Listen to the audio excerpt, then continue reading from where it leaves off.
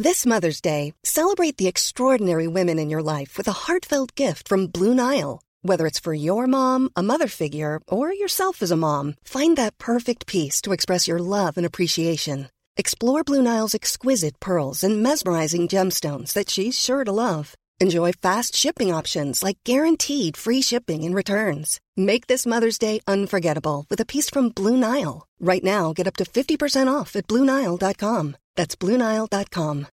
Millions of people have lost weight with personalized plans from Noom. Like Evan, who can't stand salads and still lost 50 pounds. Salads generally for most people are the easy button, right? For me, that wasn't an option. I never really was a salad guy. That's just not who I am. But Noom worked for me. Get your personalized plan today at Noom.com. Real Noom user compensated to provide their story. In 4 weeks, the typical Noom user can expect to lose 1 to 2 pounds per week. Individual results may vary.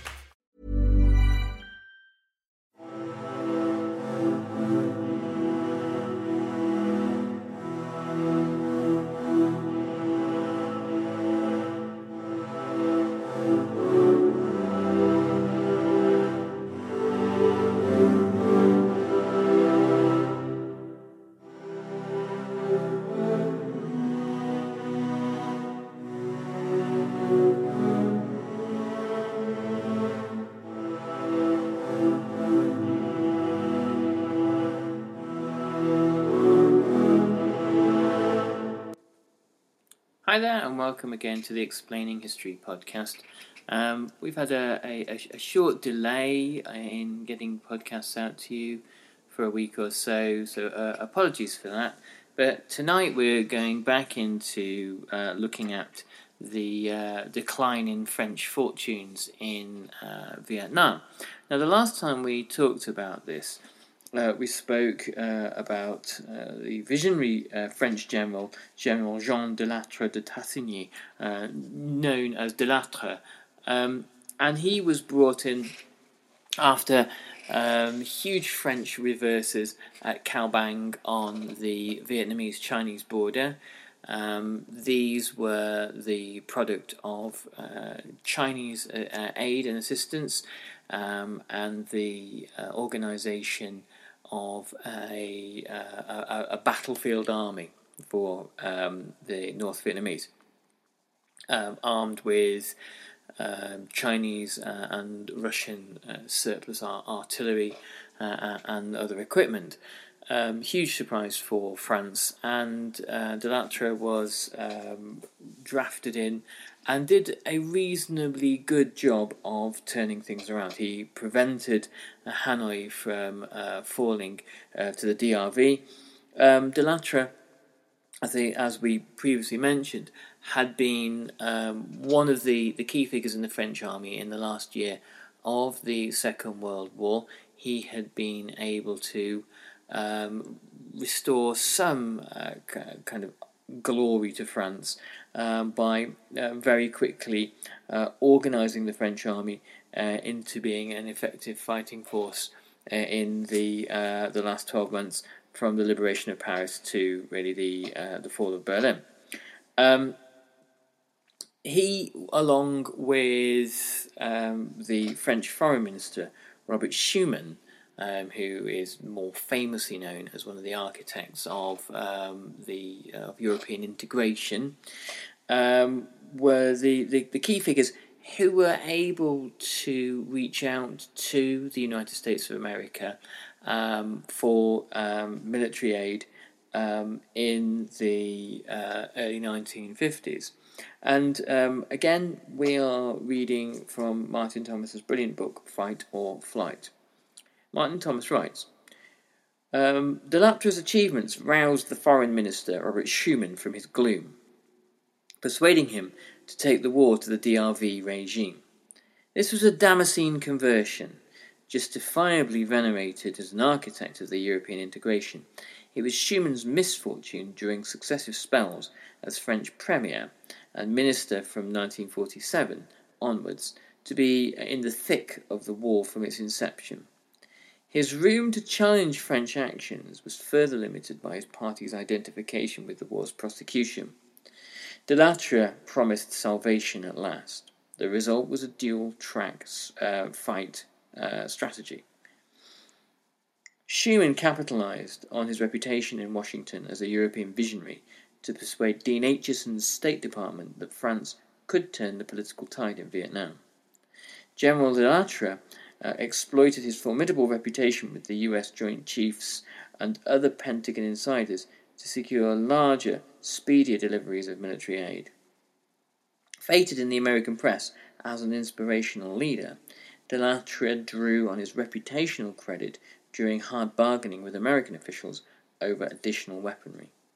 Together, the elderly politician from Lorraine and the ailing general from the Vendée, being de Lattre, convinced the Americans to up the ante in Indochina. It was a staggering turnabout, coming less than 3 months after Schuman's predecessor Edgar Faure, confessed to Dean Acheson that France could never meet its NATO commitments in Europe and fight the Hanoi regime at the same time. Now, the reason why this little kind of personal story, the story of Schuman and de Lattre and the Americans, is an interesting one, is because of the profound antipathy that the Americans had towards French imperial designs in Indochina. During the Second World War, Roosevelt had made it abundantly clear that he didn't trust the French, and he certainly didn't trust de Gaulle, and he had no interest in helping the French retain their position as an imperial power. He had not particularly a great deal of interest in helping the British retain their position as an imperial power, but his personal relationship with Churchill was certainly a lot more cordial than the relationship that either Churchill or Roosevelt had with Charles de Gaulle. So within the space of 5 years, to be able to inspire faith from the American Joint Chiefs of Staff that Vietnam was winnable, and also that Vietnam was important and that Vietnam was a key part of the Cold War struggle. This was a significant achievement, and it also gives us an indication as to how America chose to make its commitments to Vietnam. Of course, it's not all down to the war reputation of de Lattre or the political reputation of Schuman, but those things are not insignificant. So the inspiration that de Lattre brought to the Americans did have a significant impact. The American military involvement in Vietnam begins with aid to the French. There were moments where American air power was potentially ready to be involved during the Battle of Dien Bien Phu, and there was even discussion as to whether to deploy a nuclear weapon to help the French. I'm not sure exactly how serious that thinking was, if this was kind of akin to MacArthur's plans to use nuclear weapons on China at the height of the Korean War. De Lattre met with personal tragedy during the war in Indochina. In May 1951, his son Bernard was killed during the Battle of Nam Dinh in northern Vietnam. De Lattre was already suffering from cancer, and this terrible loss accelerated his illness, and he passed away in January 1952, and when he was buried, he was made posthumously a field marshal, and his comrades Bernard Montgomery and Dwight Eisenhower were pallbearers at his funeral. So the significance of de Lattre's death was a psychological one, and it was a morale one, in that many people within the French political class and the French military and security circles believed that he had been the only person that could possibly have won the war. And he was succeeded by General Raoul Salan. Martin Thomas writes, Delatre's successors could hardly have been more different, either from their predecessor or from each other. General Raoul Salan could boast extensive experience of the Indochina Peninsula, more experience than virtually anyone in the French High Command. But boasting was never part of Salan's armoury. Years spent working for the French military intelligence service in Laos and Vietnam fostered the quiet inscrutability for which Salan was renowned. Sometimes compared to a Chinese mandarin, and known for his fondness for opium, Salan felt more at home in Saigon than the city of Nîmes, where in the Midi from which he came. Henri Navarre, a relative newcomer to the Far East, shared Salan's background in colonial intelligence gathering, but in the Arab territories, not the Far Eastern ones. A suave Parisian with impeccable Sancerre credentials, his reputation was enhanced by serving in the reconstructed French army that helped liberate his hometown in 1944. Neither commander had enough men or equipment to turn the Indochina campaign their way. Salan came closest. In mid-October 1952, DRV forces drove the French units strung across the Tonkin, retreating towards the Black Low. Almost 1,000 members of the expeditionary force were lost. Salan improvised a quick response, consolidating all his available forces to mount Operation Lorraine, the biggest French counteroffensive of the war's final years. Meant to split the DRV forces, to rupture their communications and bolster the French defensive position in northwest of Hanoi, Lorraine was still too small a venture to turn the tide of war. By the time that Navarre replaced Salan in May 1953, the expeditionary force was chronically short of experienced officers and NCOs, so much so that it was impossible to sustain the rhythm of offensive operations. Navarre's task, as a result, was retrenchment, not victory, holding the line in the hope that the politicians might extract French irons from the Vietnamese fire. Now, reading between the lines there, following the death of Delatre, you have these two very able generals, Salan and Navarre, neither of whom are given the resources they need to adequately prosecute the war and defeat the North Vietnamese. This is no doubt the result of a gradual realization that the war is unpopular, that the war is unsustainable, and that the war is unwinnable. And that the war is something that France's political classes hope will go away. And even the supply of American military equipment doesn't quite fill the gaps that the French need. It doesn't answer the scope of the war. The equipment itself didn't quite come in the quantities that one might have expected. The French actually saw some of the older equipment that the Americans supplied and supplied in kind of fits and starts was being a kind of an insult, and the idea that the French were waiting for like kind of scraps from America's table, from handouts, and they were really getting the cast-offs. So, in many ways, some of the ways in which the Americans were defeated in Vietnam were first pioneered in the First Indochina War. The breaking of political morale in Washington happens in a very similar way.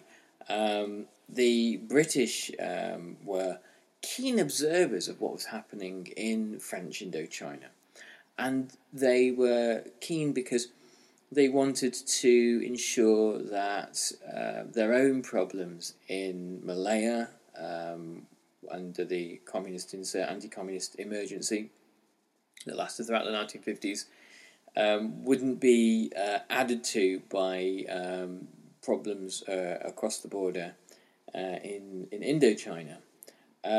One observer, H.A. Graves, who was the British consul in Saigon, summarised the position as thus. When the Viet Minh launched their autumn offensive in October 1952, they rapidly dispelled any immediate hope of a French military initiative. The fault is not only on the side of the French High Command in Indochina. Inhibited in their military freedom of action by political caveats from Paris, dictated to plan for the withdrawal of French forces when their crying present need is for reinforcements, they have been reduced to waiting to be hit.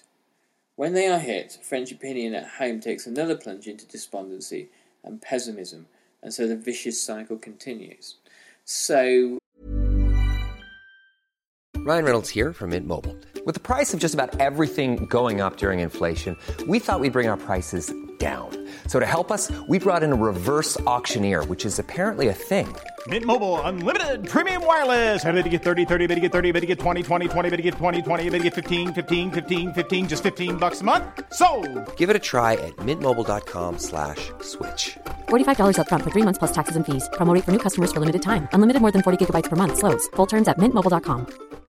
Millions of people have lost weight with personalized plans from Noom. Like Evan, who can't stand salads and still lost 50 pounds. Salads generally for most people are the easy button, right? For me, that wasn't an option. I never really was a salad guy. That's just not who I am. But Noom worked for me. Get your personalized plan today at Noom.com. Real Noom user compensated to provide their story. In 4 weeks, the typical Noom user can expect to lose 1 to 2 pounds per week. Individual results may vary. Hey, it's Paige DeSorbo from Giggly Squad. High quality fashion without the price tag. Say hello to Quince. I'm snagging high-end essentials like cozy cashmere sweaters, sleek leather jackets, fine jewelry, and so much more. With Quince being 50 to 80% less than similar brands. And they partner with factories that prioritize safe, ethical, and responsible manufacturing. I love that. Luxury quality within reach. Go to quince.com/style to get free shipping and 365-day returns on your next order. Quince.com/style. What this says is because the political classes in Paris did not believe in the possibility of a French victory, they then held up troops, held up reinforcements, saw it as throwing good money and blood after bad, and that depletes the forces in Vietnam and makes it more likely that there will be further defeats and further humiliations and further hopelessness back home in France. The British view is kind of quite telling, really. The British had quite a keen interest in the events in Vietnam without themselves wishing to become involved. Of course, it had been British soldiers that had liberated Vietnam from the Japanese and had returned it to French colonist settler control. Winston Churchill said in 1952, "The French are naturally afraid of being Dutched out of Indochina by the same sloppy United Nations methods as lost Indonesia. On the other hand, they will not take the only step which could restore their position, namely 2 years military service and sending conscripts to the front. France cannot be a great nation, still less an overseas empire, without a good French army. A strong French Chamber of Deputies, breeding prime ministers by the score, and deputies having splendid fun in politics, is no substitute for the hard, simple decisions which they have to make to remain a great power." Spoken like a true colonialist there. Now, it's important sometimes not to put too much store in Churchill's opinions. Churchill had huge numbers of opinions on all sorts of things, was frequently wrong, and would come up with suggestions like national service for every young French man to go and conquer Vietnam, without really having to fully follow the idea through. So, whilst his observations are telling and interesting, one needs to kind of view them in the context of Churchill himself. There's a famous anecdote by Sir Alan Brooke, Churchill's Chief of Imperial General Staff, said that his job was really to stop Winston doing 20 things a day and find the one idea that might be halfway useful. So the British kind of view, the British estimates of the situation in Vietnam was that the crisis was being caused in large part by political paralysis, and that when the French did choose to fight on, there was with a heavy pessimism, with a belief that perhaps something can be salvaged, but that in itself led to there being very little reward for French efforts. Whilst the expeditionary force teetered on the edge of disaster, the DRV, the Democratic Republic of Vietnam, soon to become North Vietnam, its armed forces were increasing in strength and capacity. As the famous capture in October 1952 of Nha Lo had confirmed, during the campaigning winter of 52 to 53, the DRV could field over 7 divisions capable of set-piece battle encounters. These were not guerrillas in guerrilla fighters in civilian attire, as there's a kind of popular confusion based on people's knowledge from Vietnam War films. The DRV were a battlefield army with artillery, infantry, and later armour.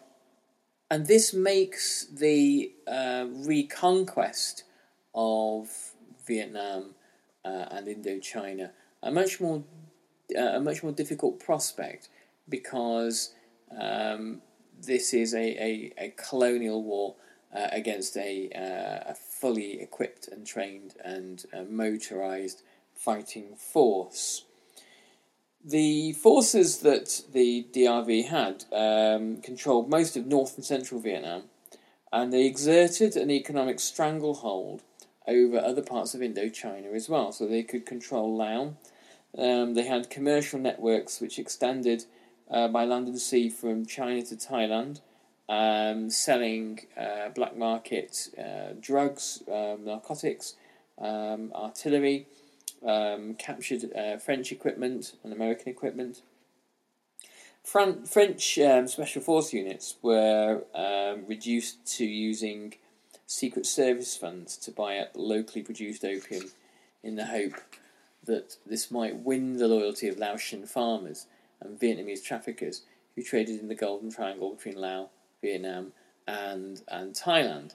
And there's some interesting parallels there. The CIA later become heavily involved in the murky business of the narcotics trade in the Golden Triangle too.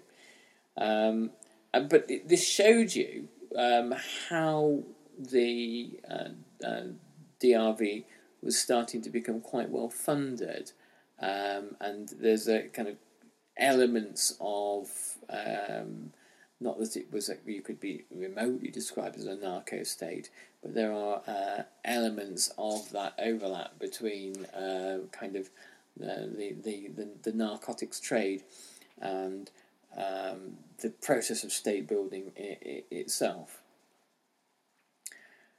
Reporting on a tour of Indochina in May 1953, the Chief of the Air Staff, General Charles Lachaise, made no effort to conceal his pessimism. DRV forces made war totally by coordinating all aspects of their political and military initiatives. Their presence was deeply felt throughout the Federation. This is the Federation of Indochina, even in the zones that we outwardly control. It seemed unlikely that creeping DRV influence could be countered. De Latra's earlier efforts to develop a self-reliant Vietnamese army had not been crowned with success. The French military evaluations of the local forces, the Vietnamese forces, were pretty bleak. They saw them as being short on commanders and having very poor levels of training. But most serious of all, Vietnamese army battalions were not capable of acting alone at all. And this left the regime of Emperor Bao Dai hugely exposed. The Vietnamese army needed to have the French to support it, and that in itself was made the any possible French-backed puppet state in Vietnam hardly what you would call viable.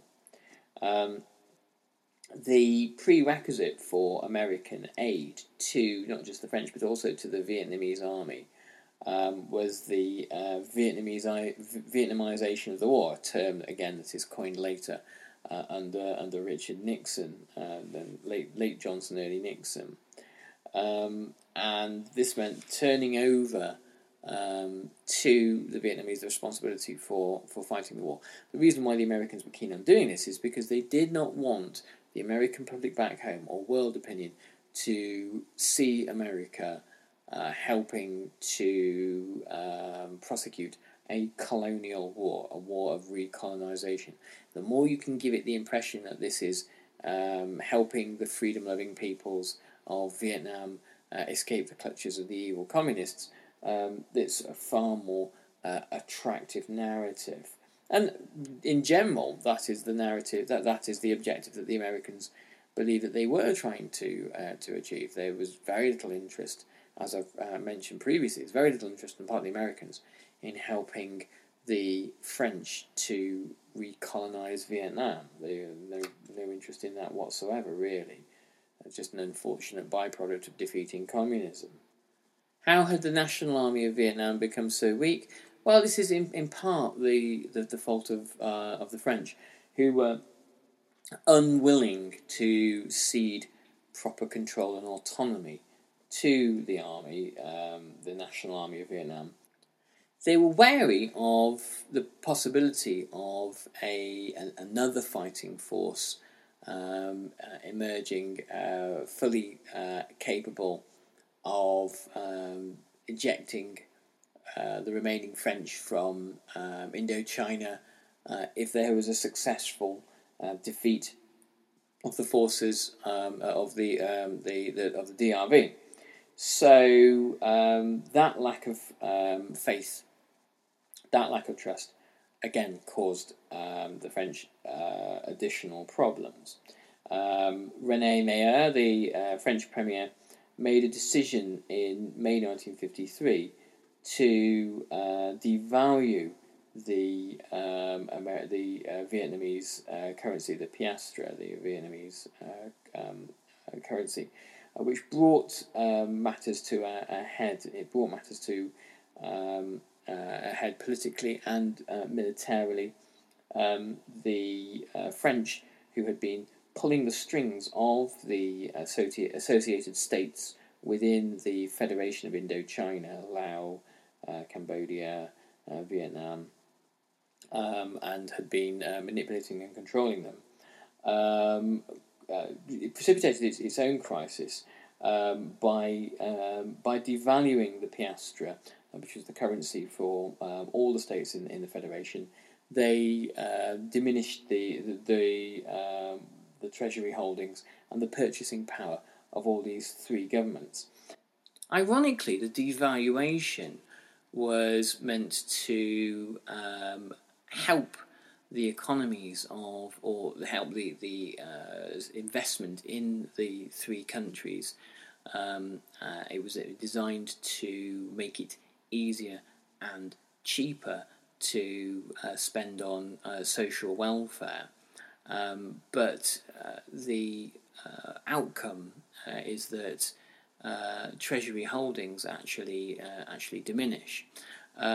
This was a plan that was thought dreamt up between Mayer and Eisenhower, in the assumption that if you increase welfare spending, then you're going to present an offer to all the states in the Federation to remain close to France and to reject whatever social welfare measures might be on the table from communism. The net result, though, in 1953 is it leads Prince Sihanouk, the monarch of Cambodia, to demand and to get full independence from the Federation. And that's a story for next time. So anyway, thanks very much for listening, and I hope you found this interesting and useful, and we'll catch you on the next Explaining History podcast. All the best. Thanks. Bye-bye. Even when we're on a budget, we still deserve nice things. Quince is a place to scoop up stunning high-end goods for 50 to 80% less than similar brands. They have buttery soft cashmere sweaters starting at $50, luxurious Italian leather bags, and so much more. Plus, Quince only works with factories that use safe, ethical, and responsible manufacturing. Get the high-end goods you'll love without the high price tag with Quince. Go to quince.com/style for free shipping and 365-day returns. When you make decisions for your company, you look for the no-brainers. If you have a lot of mailing to do, Stamps.com is the ultimate no-brainer. Use the Stamps.com mobile app to mail everything you need to keep your business running with up to 89% off USPS and UPS. Make the same no-brainer decision as over 1 million other businesses with Stamps.com. Use code PROGRAM for a special offer. That's Stamps.com, code PROGRAM.